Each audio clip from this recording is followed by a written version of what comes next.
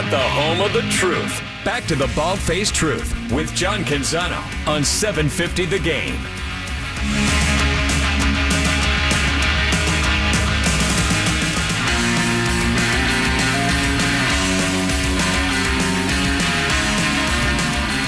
Well, I am in the 5 o'clock hour. You know that, though. You know what time it is. I always bristle when I hear radio show hosts talk about what time it is. Why do we need to tell people what time it is? I'm in hour 3 of this radio show, and I'm broadcasting today from the Oregon Convention Center, and Worlds of Sport is happening this weekend. Worldsofsport.com if you want tickets. There's a promo code I can give you, PDX22. That'll get you some discount. Kids under 4, it's under 10. I think kids under 10 are free or heavily discounted. Go onto the website and check that out. I'm losing my marbles here. But John Strong, the voice of American soccer, is coming up. We've had a really good week of radio. I got a column coming for Sunday I want you to know about. On Sunday, I'll be writing about fathers and the Pac-12 conference prominent people who are in the Pac-12 conference. What I mean by that is athletic directors and coaches and of course, Conference Commissioner George Kliavkoff. I asked all of the coaches and ADs to give me a story. Give me a story about your dad. Tell me a story. Tell me a story that, maybe is quirky or funny or different about your father. And I got tremendous responses from the Pac-12 members who reached out and said, well, let me tell you about my dad. And then they went into a story that was fantastic, but I think it really helps explain who some of these personalities are, and I think it helps explain kind of why they're successful. I think it's a fascinating study. If you are a parent, I think you should read it. If you want to be entertained and you want to learn something about Dan Lanning, or you want to learn something about, Commissioner Kliavkoff, the Pac-12 Commissioner, George Kliavkoff, or you want to learn something about, the basketball coach at Oregon or whatnot, I've got it for you on Sunday at johncanzano.com. So check that out. I think it's really fun for me to write it and report it. I think it'll be a fun read. Our next guest joining us live via satellite from New York City, John Strong. He's made it, folks. The voice of American soccer on Fox Sports is also the dog guy, and he's joining us from New York. Where are you in New York? Are you in Manhattan? No, technically I'm in White Plains, so I don't know if that means I've actually made it or not. Okay, you kind of made it. I'm close. You're close to making it. Yeah. Give me an idea. Before I get into soccer and all the important stuff, let's talk about this dog gig you got. What are you doing with the dog show? So a couple of years ago, 2019, ironically, it was immediately after being on your show. I forget what we were talking about, but I remember being on, and I popped my head into the office of one of my bosses at Fox, and she's like, what do you know about dogs? I'm like, I have 2 lovable but poorly behaved golden retrievers. Why? And she said, do you want to do the Westminster Dog Show? We need someone to do sort of like the B-team show, is essentially what it is. And I'm like, absolutely. And this is the 3rd time I've done it. It's the most fun thing ever. I host and call. We tape it tomorrow. It airs Sunday morning at 9:30 Pacific on Fox, like Channel 12 Fox. It's the Agility Championship. So it's like the obstacle course. Okay. So you get like border collies, you get little tiny dogs, you get great big Labradors running this obstacle course. And I get to do that, which is crazy fun. And then Monday, Tuesday, and Wednesday morning Pacific time, I'm on for 3 hours each day on FS2. And what that is, like when you watch the evening show, when you think about the Westminster Dog Show, or you think about the movie Best in Show, which is actually very accurate. I think the dog show people take it as a kind of mean to them, but it's very true. And when they, the Weimaraner has been bred since 1879 and was part of English aristocracy. Well, earlier that day, there were like 30 Weimaraners. And so I host the show where they're sort of picking the best of each breed of dog who then goes to the show in the evening. And it's super fun, and we laugh the whole time, and it's a wonderful mental palate cleanser from just how darn serious we take sports and how darn serious it is sometimes to work in sports. And it's this wonderful, just happy, joyful couple of days to get to do it. So I love that I'm back here again. I love the attitude that you have about it. This is good. You bring in joy to the dog world, and you're doing something fun. That's great. It's a lot of fun. It's great to show a little versatility to my bosses. Yeah. And like I said, it's a nice, just little mental shift from all the other stuff. So no, it's great. You got a pit bull in this dog show? I have 2 golden retrievers. And here's the thing. The golden retriever every single year has the most entries of any breed. There are, I think, 49 this year. I was looking at my notes. The golden retriever has never once won the Westminster Best in Show. Really? The dog show that dates to the 1870s. This is the 140-something edition of the Westminster Dog Show. Golden Retrievers never won it. Only 3 times has the Golden Retriever even been up for Best in Show, like won their group. The last was a couple of years ago. So I'm very much, that's a big thing to me. Like, it's very un-American elitist that the most popular dog breeds tend to be the ones that don't actually succeed in this thing. So I definitely make a big stink each year when the Golden Retrievers are on to my dog show analysts of like, why does the Golden not get a chance? So I'm all in for that one. Alabama Adriana popped by the show a little bit earlier. She has a pit bull. She called it a pitty. She said when she's hiking with the dog, other people will cross the trail. Like, they don't want to get close to her. Oh, sure. Do they allow a pitty in this show? I don't know that a pit bull is technically in that's actually a great question. I'm going to have to look that up. Look whether that the up. pit bull's even in it. I have a feeling it's an interesting thing that, because one of the things that's different, the agility, like the obstacle course, they have what they call all-American dogs, which is like mixed breeds. Because the point of the other show is these are like purebred, lineage, breed confirmation type things. Yeah. So yeah, I'm going to look that up and double check that one. I don't know the answer to that. I got to ask you about the World Cup. What was your reaction when you saw the World Cup and then specifically Seattle getting some games? Yeah, you're welcome for the tweet you pushed out a couple hours ago. I basically authored that for you in a text message yesterday. Listen, it's a very subtle thing. I get. If you're not a big soccer person, you're sort of like, oh, whatever. When the World Cup, the Men's World Cup comes to the U.S. in 4 years, if people remember back to 94, soccer didn't exist in 1994. NASL had been dead for 10 years. Soccer was not a thing in America in 1994. And that World Cup was the most successful in the history of the World Cup. Higher attendances than any before. It was a huge deal. You think about how popular soccer's become now. And honestly, our bosses at Fox, we've done 25 years now worth of World Series, Super Bowls, Daytona 500. They all say this is going to be the biggest production in the history of Fox Sports by a mile. Because you're talking about a month-long tournament spread across the entire U.S. The ratings for this will be through the roof. It's going to be an incredible thing. And so what they did yesterday was they announced what cities are going to be hosting games. And the text I sent to you, and it's a subtle thing, but I think it's really interesting, is part of Paul Allen's legacy. And we remember back 20-plus years ago when there was a thought to move the Seahawks out of Seattle to Southern California. And he came in, he bought the team. It was a very narrow vote with this public-private partnership that barely passed, allowed them to build the stadium. The story that I was told, and I couldn't find this anywhere publicly, but the story that I was told once, that the original plans for the architectural design of what we now call Lumen Field, that Paul Allen himself was like, we have to change these plans. Because a lot of football a soccer field is a lot wider. So a lot of football stadiums aren't wide enough to host a soccer field. That's a big part of why Las Vegas is not hosting games of this World Cup.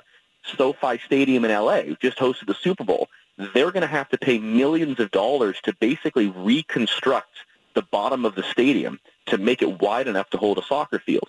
And the fact that Paul Allen had the foresight 20-plus years ago when soccer was nothing in Seattle as compared to what it is now. This is way before the Sounders came to MLS and all this other stuff. To say, let's make sure that we're at least in a position, if the World Cup comes back or other big soccer, we can be a part. And I tell you what, the global spotlight that the city of Seattle and the Pacific Northwest is going to get by hosting games at a World Cup is beyond, the Seahawks could win the Super Bowl again. It would not have the same level of global attention as what this is going to be. So it's a really neat, just a small, subtle, added part to what I think Paul Allen's legacy is for sports in the Pacific Northwest. Vancouver gets some games. Seattle gets some games. SoFi Stadium in L.A. gets some games. Portland does not get games. Is that solely because of the size of the venue, or do we get host because Seattle and the others are getting it and you just can't do that on the West Coast? No, it is purely down to we don't have a big enough stadium here. I mean, it's I think officially 45,000 capacity is the minimum. Really, we're talking about NFL-sized stadiums. And as an example, Autzen Stadium, big enough theoretically, but it's too narrow. You can't put a regulation soccer field. And I don't think, Eugene wouldn't really fit because you're talking about big cities. But, it's interesting. To one of your points, Washington, D.C. did not get any games. This is the first time since the 1970s that a country's capital city is not hosting games at a World Cup. Now, the real reason is because Washington, D.C. does not have a stadium. RFK has been condemned. FedEx Field in Landover, Maryland, where the Guardians play, is a disaster, and the bid just sort of fell apart. There was a suggestion that Washington, D.C., kind of like Portland with the women's basketball tournament a couple years ago, did it suffer from poor optics and January 6th and all this stuff? It really was just a matter of stadium. That's largely what this stuff comes down to. Do you have a big, giant stadium? Can we make a ton of money? And are you willing to, bend over backwards? I mean, Chicago's not a part because the Chicago city government was like, we're not going to give you all these tax breaks and pay you all this money to have this stuff. But a lot of cool cities got it. Kansas City, which, for a long time we would not have thought of as a soccer hotbed.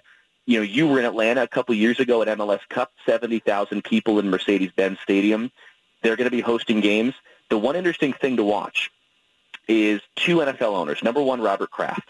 There was a question whether Foxborough was going to get games. Robert Kraft basically leveraged his relationships to make that happen. The other is Jerry Jones.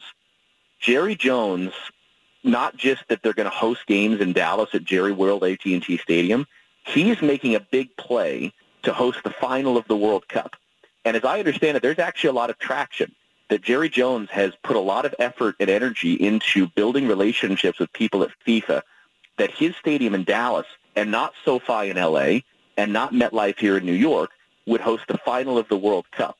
And it is an interesting thing that some of these big-time NFL owners have really pivoted where they're putting their energy and attention right now and have put a lot of themselves into being a big part of what this World Cup is going to be in 4 years. John Strong with us, the voice of American soccer on Fox Sports. Also the voice of, what do we call the dog show? The Westminster Dog Show? The Westminster Kennel Club Dog Show, yeah. That thing. Strong joining us. Give me an idea. When we talk World Cup, we start talking about, hey, it's exciting. People can go see some games here. What about our teams? What do we have a dog in this fight legitimately? So I've been saying for a couple of years now, the U.S. men are going to win the World Cup in 2026 on home soil. And it sounds very hot-takey. I don't actually think it is. And here's what I mean by that. Historically, host nations overperform at the World Cup. In 94, the U.S. pulled off a huge upset of Colombia. They narrowly lost to Brazil, who ended up winning the World Cup.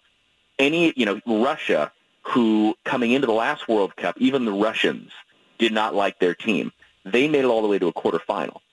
You're talking about a team right now, this U.S. team is going to be the youngest at this fall's World Cup, and not like by a couple of months. They're going to be younger than any other roster by at least a year. And you're talking about a team that's very talented, they're very young, and in 4 years, they're all going to be in their prime. They're going to be playing on home soil. I think everything aligns, I really do, for the U.S. to make a run. I think if they do that, and I've heard people at Fox Sports sort of quietly speculate, could a World Cup final with the U.S. in it have more viewers than any Super Bowl? And I think that's a possibility in 4 years' time because of, a month's worth of buildup and excitement. But I think the team that's going to the World Cup in Qatar in November is young, they're hungry, they're there for the first time. I think they'll have success and get out of the group. Remember, we're talking about they're going to play England on Black Friday on the Fox network. And the question is going to be, will that break the record for most watched soccer game in American history? The present record is 25 million who watched the Women's World Cup final in 2015. We could break that record Black Friday. I think this team's going to have success and get experience, but in 4 years from now, when they're all in their prime, that absolutely could be something special. John Strong with us, the voice of American soccer. Strong, let me pivot a little bit. You know, I haven't talked to you since we saw the ruling, or I guess the decision, where the women on the the national team suddenly were going to get an increase in pay. What did you make of all of that? And is that now put to rest?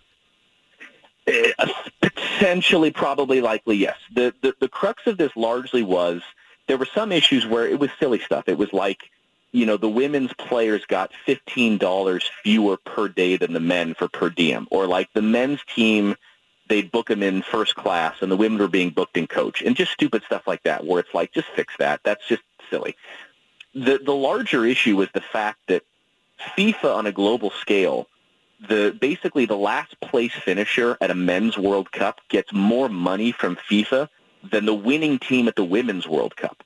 And you are talking about large-scale, very sexist attitudes historically and presently towards women in soccer. And it's a very big-picture conversation that goes into that. But that was the point, is it's a huge disparity in the amount of money the women's players could get for winning the World Cup as compared to the men's players just for showing up and qualifying.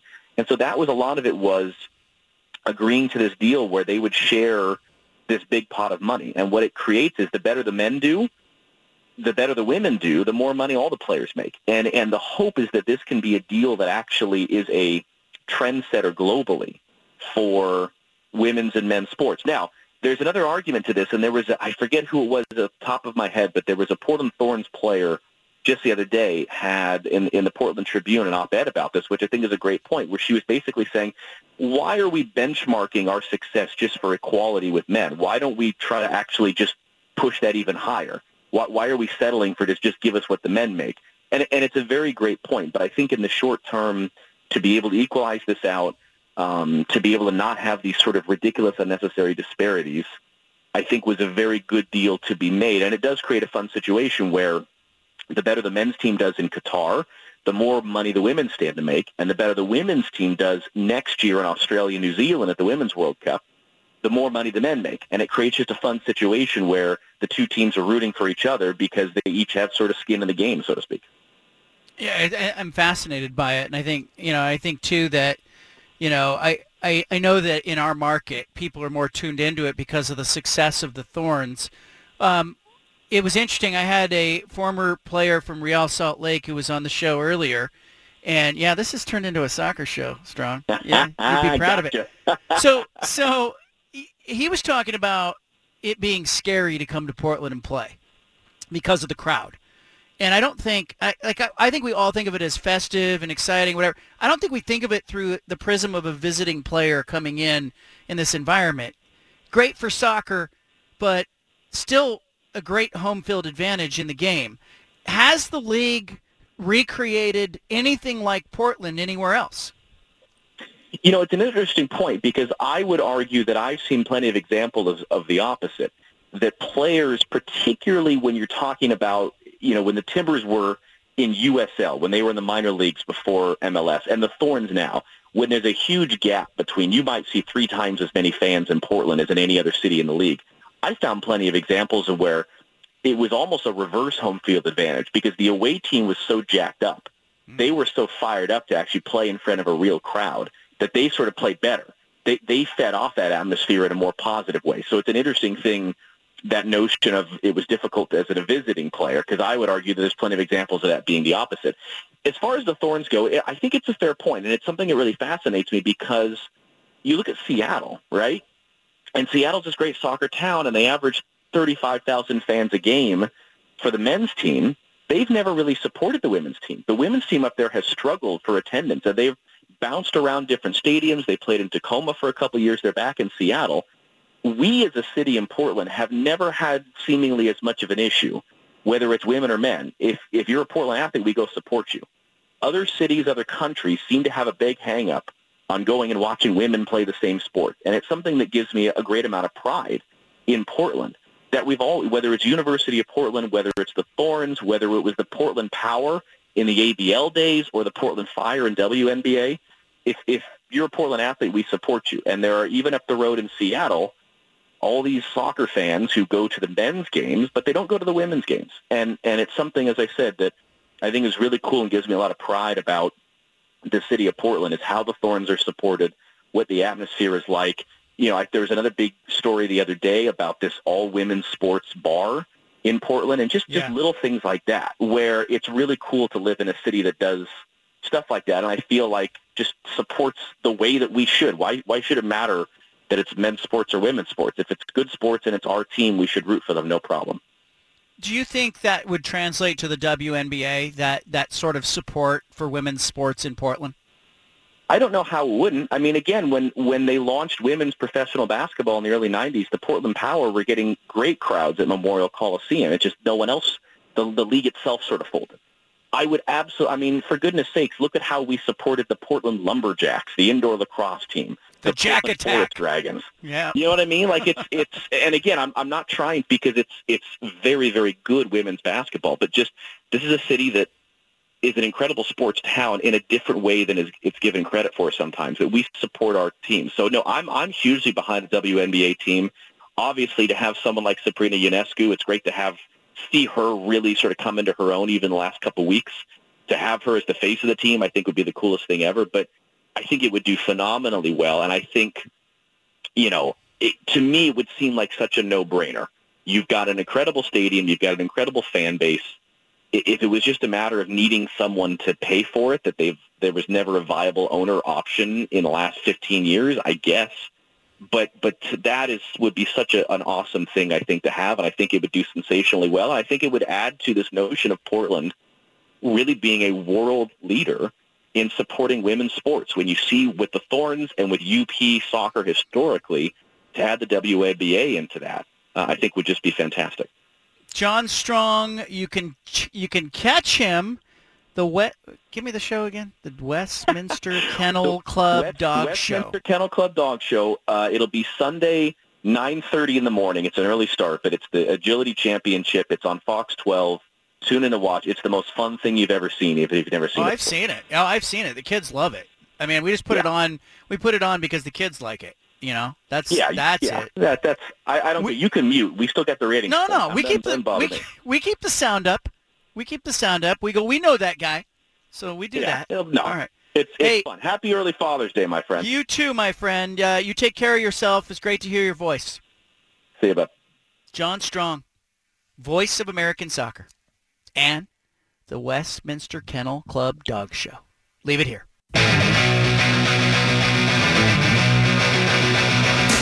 Back to the Bald-Faced Truth with John Canzano on 750 The Game. All right, I got a bit of a dilemma here for our listeners, and maybe even for you, Judah Newby. You ready for this? Yes, absolutely. Okay, so it was a few weeks ago that we took a trip to Yosemite. Remember that? Yes. Maybe 2 weeks ago? Maybe you kind of fit it in on a weekend, didn't you? Yeah, we just jammed it in. Yeah. Real quick trip. We were visiting my nephew. It was his graduation, and they live about an hour and a half really from Yosemite. So we were able to go take a quick trip over to Yosemite, and we didn't do like detailed Yosemite, but we did a little bit of Yosemite. And what we got was we got to see El Capitan and the valley floor and some of the other areas there in Yosemite. But what we did not get to do was go on like extensive hikes. But we did see the upper falls, lower falls, whatever it was. I found something in Yosemite, and I am trying to get it back to its owner. We were on a trail in Yosemite, and I came upon a GoPro camera that was sitting on a rock. And I thought, oh my gosh, somebody's going to be missing this GoPro. I have a GoPro that is, I think it's identical to the one I found. So I recognized immediately I had bought a GoPro to shoot my stadium walk-up videos that I've been posting on Instagram. And so I recognized immediately that this GoPro is, it's expensive. Like somebody lost a GoPro on a trail in Yosemite. So I had a conflict. Do I leave it where it was and just hope that the person, comes back and retrieves it? Or do I pick it up and do I try to get it back to its rightful owner? What would you have done? I would have left it. People are about 50-50 on do you pick it up and try to find its home or do you leave it? I was conflicted because I thought it's a 2 or 3 hour trip to get to that trail. And I thought there's no way in hell that person's coming back for it. So if you're ruling that out, then yeah, I guess you pick it up. I picked it up because I thought, I'll just take it down and I'll leave it at the nearest ranger station, put it in their lost and found. Maybe the person will come back for it. So we hiked down the trail, and I go to the ranger station, and it's closed. It was after 5 p.m. They're gone. So now I had a dilemma. Do I leave it at the ranger station, just set it nearby and go, hey, somebody lost this? So I turned the camera on, and I looked at the photos that were on it. And it looks to be like a group of millennials, okay? You looked at it. Yeah. I looked at their photos and their videos. Okay. And it was brand new. It was just used on that trip. And it looks like they were in Key West, Florida, riding jet skis. Okay? And so I said, gosh, what if I tweet out some of these photos and go, hey, does anybody know these people? I have your GoPro. Do you think we could crowdsource and find the owner of the GoPro by Monday? If I tweet out those photos, let's say I do it tomorrow. Yeah. Or maybe I should wait till Monday because I want high traffic. Maybe I should wait till Monday and tweet it out Monday. But do you think we could what's the power of social media? Do you think we could find the owner of the GoPro? Yeah, absolutely. But you need to provide context on a thread. So you post the photos with whatever caption, and then I have your GoPro. Yeah, thread it to make sure they know that you're not a creeper, because otherwise it comes across a little odd. But 100% this will work. I have your GoPro. I found it on a trail in Yosemite. Yes. Contact me. Do you think I should do it now, or do you think I should wait till Monday? Or what's the harm? Yeah. I feel like it's a weekend thing, but what you're saying wait till Monday for more traffic? I don't know. Is Monday a big social media traffic day? I mean, it's all a big social media traffic day, but I don't know. You're right. It kind of feels like a Friday news dump if you do it now. So let's hold it in the holster, but maybe this weekend or maybe Monday. That's kind of what I'm worried about. Is I think if I tweet it now, it has the potential to get lost in the Friday evening, I think Monday is smart for it. You're not competing with much. And by the way, it's a weird thing to look at someone else's photos. I feel like the people who work at the Photomat or back in the day, I've talked to people who've worked at the Costco photo thing, and they're like, dude, we have a whole binder of photos of people's weird stuff. But they were very tame. It was just like they're having a nice time and they lost their GoPro. Yeah, that's great. All right, leave it here. You get the BFT statewide.